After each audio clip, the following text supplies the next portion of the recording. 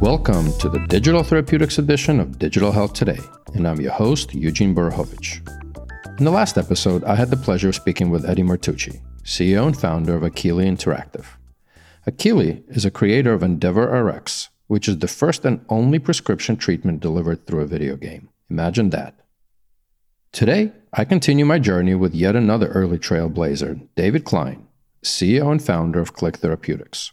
But before we dive in, I first met David at Frontiers Health Conference a few years back. He struck me as cool and composed with a clear vision, and now we jump to my conversation with David.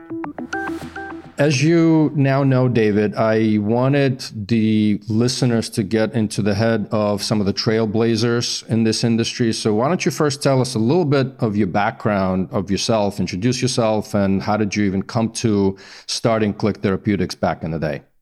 Sure. Yeah, thank you, Eugene, and thanks for having me here. My name is David Klein, co-founder and CEO of Click Therapeutics. And, really my background was in more biotech. So I was working in a kind of merchant banking type environment for a hedge fund where we go really kind of form our own companies. We'd in-license compounds from all around the world and then form little biotech companies around that.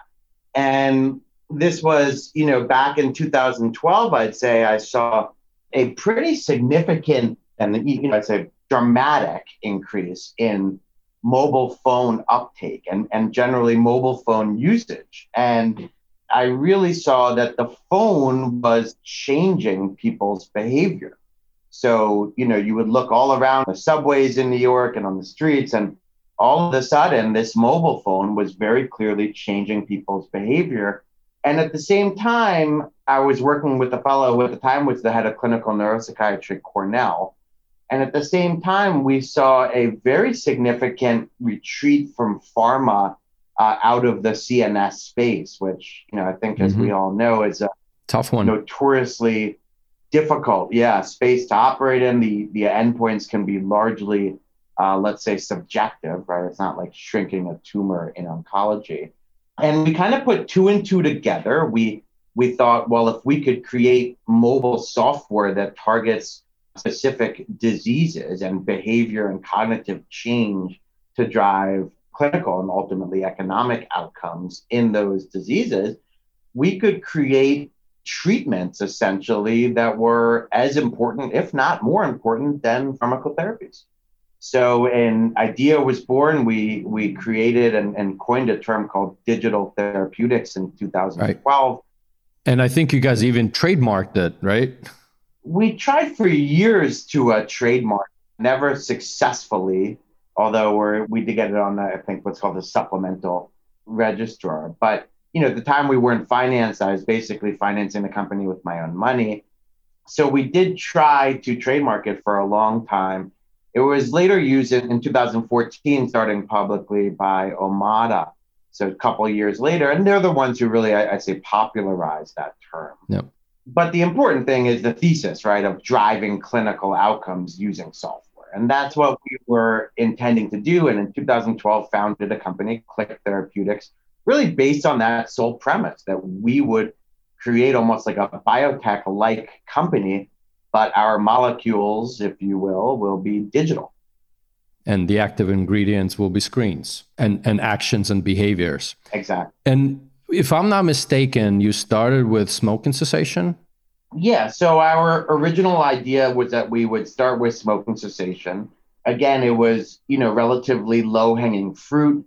The U.S. clinical practice guidelines in the space can be largely digitized. We knew that text messaging, for example, was an effective method of helping people to quit smoking. And it really seemed like a logical place to start. Again, we didn't have, a 10-year plan. And, Clickatine was born really at the same time that Click was born. And, you mentioned, obviously, I guess yourself and other founders were investing for a while. And I think for the listeners, it'd be interesting, right? Because as you started this in 2012, up until your sort of larger Series A, what was that DTX, I'll call it selling and channel traction that you've gathered in those, I believe, 5 or 6 years to get to that Series A? What was the outcomes and the endpoints that you gathered? So what did we do, Eugene, to kind of ramp for a Series A? Yep. Yeah, I mean, that was a long road. We didn't take our first round of outside capital until really the, very beginning of 2015. So that was when we essentially became a real company, right? We were, Mm-hmm. a bunch of co-founders kind of operating more as a virtual company until really right in the beginning of 2015. From there, after we took our first round of outside capital, which was much more of seed capital, we then, went full time, hired in-house engineering team, and so on and so forth, and really worked to develop an evidence base and a commercial story for Clickateam and to continually develop the product. So if you fast forward a bit, we partnered with a company called Magellan Health later that year and agreed to, pilot Clickateam and then subsequently launch it. And at the same time, really ramped for a, pretty significant size clinical trial that we ran in 2016. So, I think that it was really a combination of clinical evidence and commercial traction that really took us into our Series A, which was a few years later. We didn't raise a Series A until 2018, I should say. Right, right. So let's jump either to 2012 when you were starting or around where you were gearing up for that Series A round with some of that traction. Aside from the patient outcomes, which is the key to all of this, what was the initial business hypothesis? And to a certain extent, if you can tell us a little bit about the journey of even the pricing models that you've explored over time. Sure. So, our approach to pricing has really been based on the goal of lowering overall cost of care by a meaningful amount, right? So, it's actually based on a pretty simple thesis that we would lower the cost of overall care while improving outcomes and derive revenue from kind of call it value-based type contracts for our marketed products like Clickateam, where there's a focus really on, call it the savings that we can drive for payers. So in smoking cessation, the direct savings are actually pretty clearly visible, and specific pricing in that area becomes less of an issue. So, if you take, I can give you one example, but in a recent deal we just did with a large national payer, we're getting, call it up to in the, nearly $1,000 per script per user. And while that, might not appear kind of inexpensive at face value, it's really, that payer is saving 20, 30, maybe even more percent on their overall cost of care, right? Yep. So, if we can drive a visibly superior outcome like this, the ROI is, potentially 3 to 5x, and the value is actually pretty clear. So our thesis is around pricing is actually it's a complex environment out there, and obviously we have a very complex healthcare system, but ultimately it really comes down to lowering the overall cost of care by a meaningful amount and deriving revenue out of those savings. You mentioned obviously the end consumers and the patients. And, for our listeners, I've been trying to demystify what is the actual experience of that consumer or patient with your product set. And I know you've been obviously expanding as well. So feel free to, pick one or talk about, from the time that I either get a script or an OTC. So can it just take us through the flow a little bit, and what is that experience on your product? Yeah, no, thanks for asking that. I mean, I think, look, that is a really core focus of our whole company. Albeit we were founded on a kind of more biotech-like model, we have really gravitated towards balancing neuroscience with really engagement science and user experience. And so to your point, yeah, we have different products, but they all sit on a common platform. So not only does that platform share a variety of different technical elements and a different application side aspects as well, but we reuse and use many of the same modalities for different products. But at its simplest, I guess the simplest way to describe how our programs work is they are very, very easy to use. So our programs all work in the same way, where the patient has a what we call mission to do for that day. So every day, whether you're in our cardio program or a smoking program or insomnia program, Eugene, let's say, has a mission to do that day. And where programs differ is that that mission can be pretty different, obviously, from cardio to insomnia. Really, our core competency as a company is in getting Eugene to do his mission today, right? That's what we're good at. We are good at engaging the patient and creating this therapeutic alliance with our programs that really works to get people to do things. So it's actually, although complex on the back end, it's actually very, very simple for the patient. You bring up an interesting point, right? So users and consumers interacting with technology. Where do you see doctors, nurses, and even probably more interesting health coaches to help these users reach their goals versus just pure technology? Because, I mean, you come from kind of biotech world as well. The concept of adherence has been in compliance. So can you talk a little bit about, the human labor and the human knowledge surrounding your products and where the need is?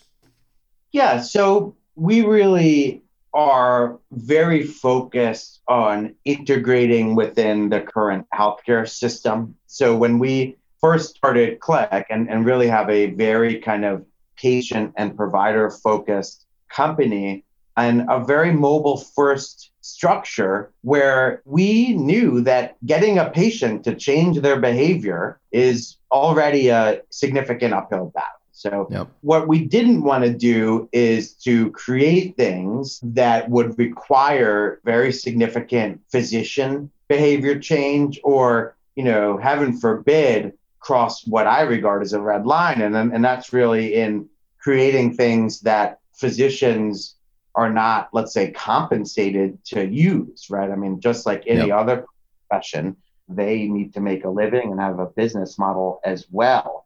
So our programs really are designed to integrate with the current care paradigm, and patients receive prescriptions and, in terms of access, insurance coverage to our digital therapeutics, just like they would a drug. So it's very similar. Obviously, there's opportunities for even greater efficiencies, especially now in the kind of time of COVID through telemedicine scripts and the ability to create a really fully integrated virtual care pathway certainly does exist. So nurses, coaches, physicians are all part of that care pathway and absolutely essential to driving outcomes. The digital therapeutic component of that is really, in our view, the primary active ingredient that is prescribed and drives outcomes in and of itself, but it simply wouldn't be possible without those professionals surrounding it, endorsing it, supporting it, prescribing it. So that's really our view, is that we're not replacing any of those folks. We're giving them a tool to treat patients in a more effective and efficient way and actually potentially streamline their own practices.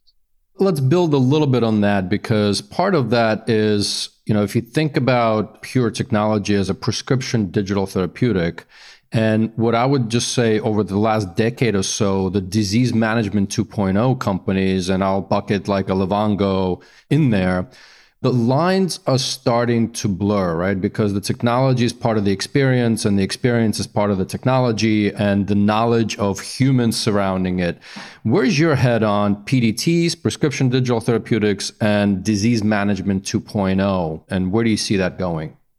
Yeah, no, I think that's a good point. I actually believe that the two should and will be working hand in hand. So around our prescription digital therapeutics, in order for them to be as effective as possible, they really should be as within part of an overall disease management program.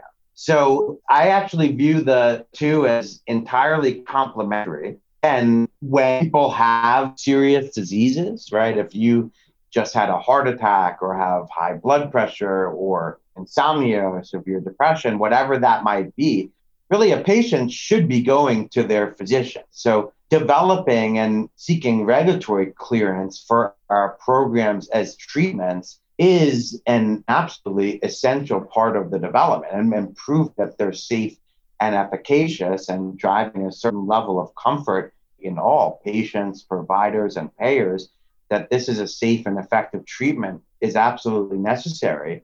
But to that end, the disease management aspect really is, in my view, more holistic. And our digital therapeutics will be and are more effective when integrated into entire kind of call it disease management 2.0 type approach to treating that patient. And that's something that we're developing also in-house here as well.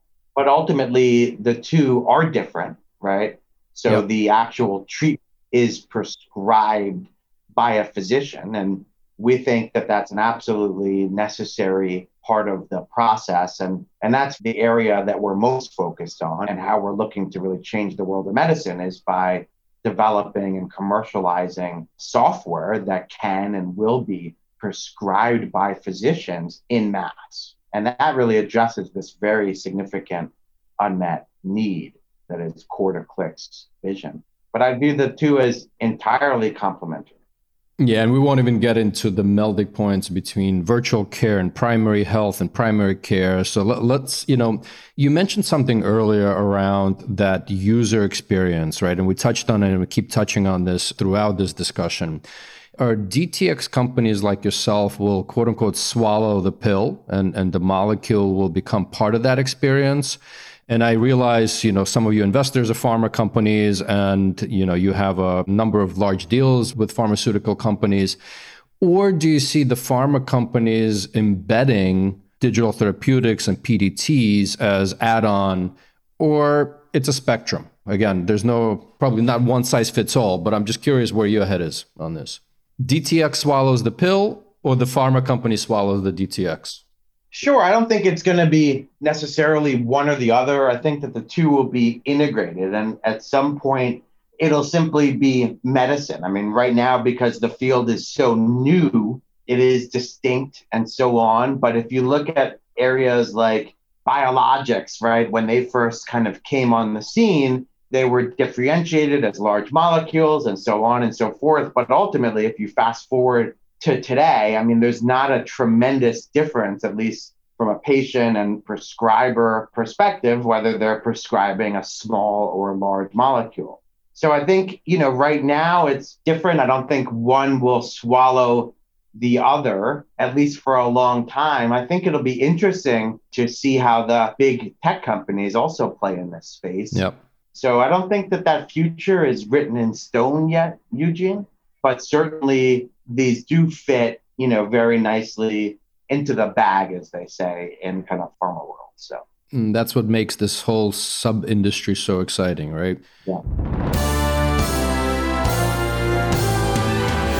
Well, that sound means it's time for a question from my journalistic partner on this podcast, Brian Dolan, who is the founder of Exits and Outcomes, and as I like to call him, the digital health detective. Let's see what question Brian has for our guest today. Okay, here's my question.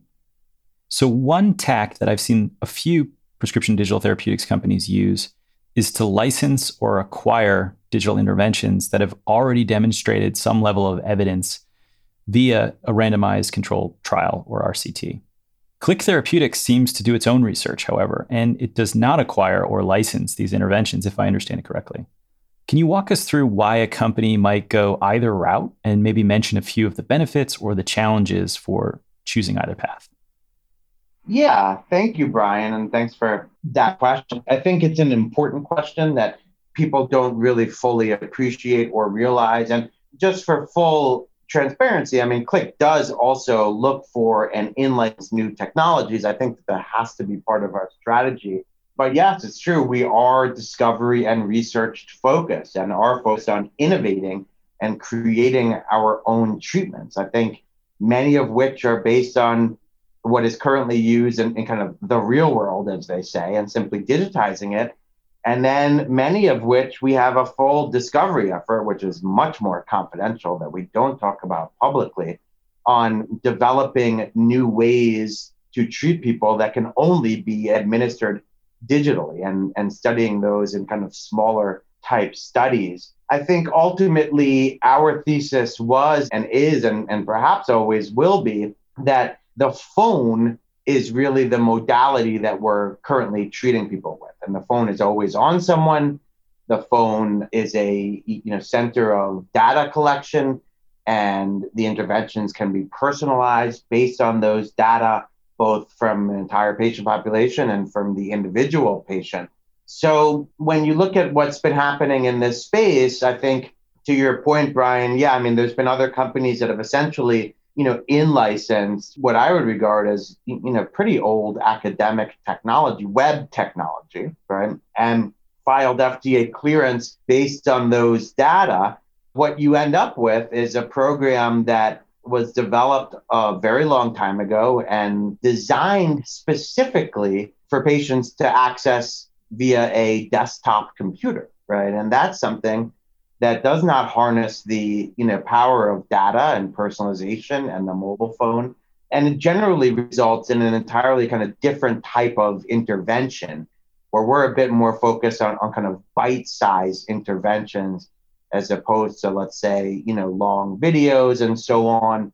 And I view what we're doing as probably more in tune with what the future of this space will look like. And that's programs that were designed to be prescribed by physicians and drive outcomes, specifically utilizing the mobile phone.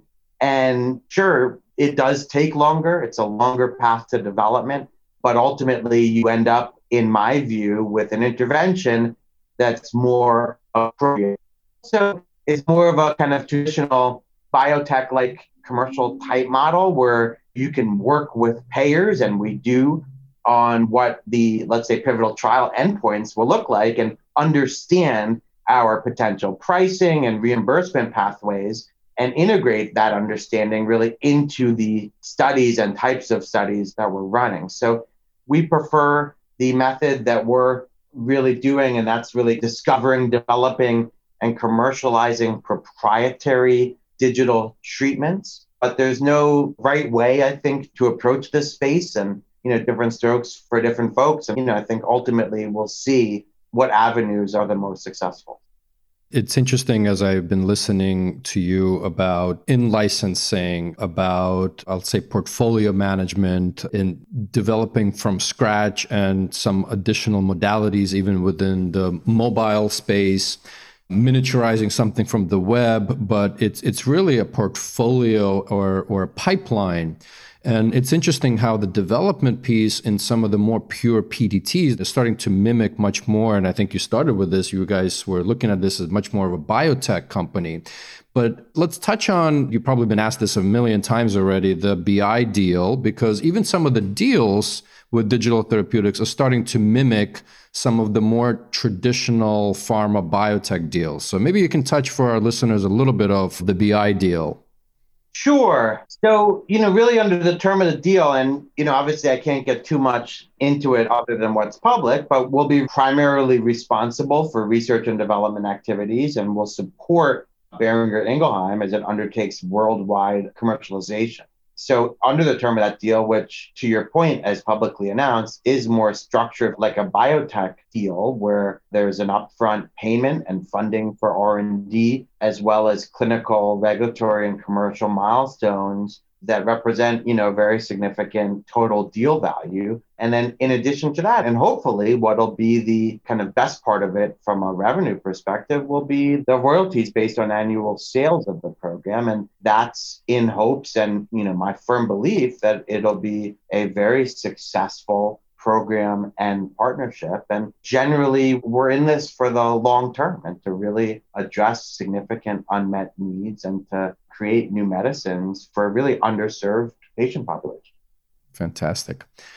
And finally, we started with you and your story and how you got here. And I'd love to know, what is your why? What makes you get up every morning, aside from the alarm? Yeah.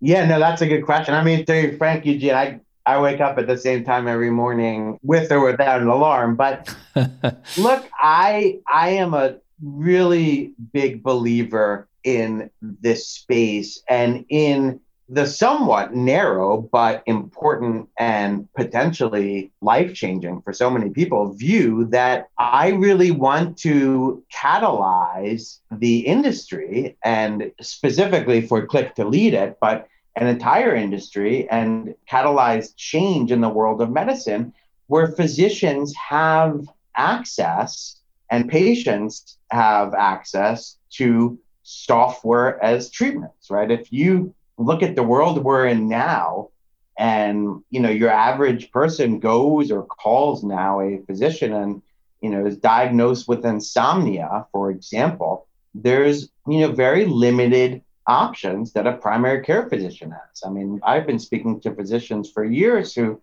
literally will prescribe Benadryl because they don't want to prescribe a Schedule IV drug. Yet the American Academy of Sleep Medicine in their practice perimeters recommends behavioral therapy as the first line treatment. So it's really something where, technology has advanced to the stage where we can essentially digitize behavioral treatment that has not historically been available to almost anyone, right? I mean, who do you know that's ever seen a sleep psychologist? Yep. And digitize that and address a very important unmet need. And I could go down our pipeline and really, almost every therapeutic area and give a similar analogy to convey where these programs fit and how much they're really needed. So, I get up in the morning to really help change the world of medicine for the better, in which, patients have more effective and efficient care. Providers are able to treat their patients better. And ultimately, the other stakeholders, such as payers, benefit from lower overall cost and covering more effective treatments for their patients. So I think it's a real winning situation for everyone. And I'm really looking forward to a world that, frankly, I think is around the corner, Eugene, where unlike gene therapy or cell therapy, I think, in the very near future, most of us, if not all of us, will at minimum know somebody who has been successfully treated by a real digital therapeutic. So it's an important area, and I'm very excited to be helping to grow this industry. Amazing. And on that note, thank you very much for making the time, and look forward to seeing more of your pipeline and the outcomes. Thank you, Eugene. Thanks so much for tuning into Digital Therapeutics edition of Digital Health Today, a production of Mission Based Media. Be sure to hit that subscribe button to this podcast on your favorite podcast player so you're then automatically notified when we post our upcoming episodes, where I speak with dozens of leaders and trailblazers who are forging the path for digital therapeutics.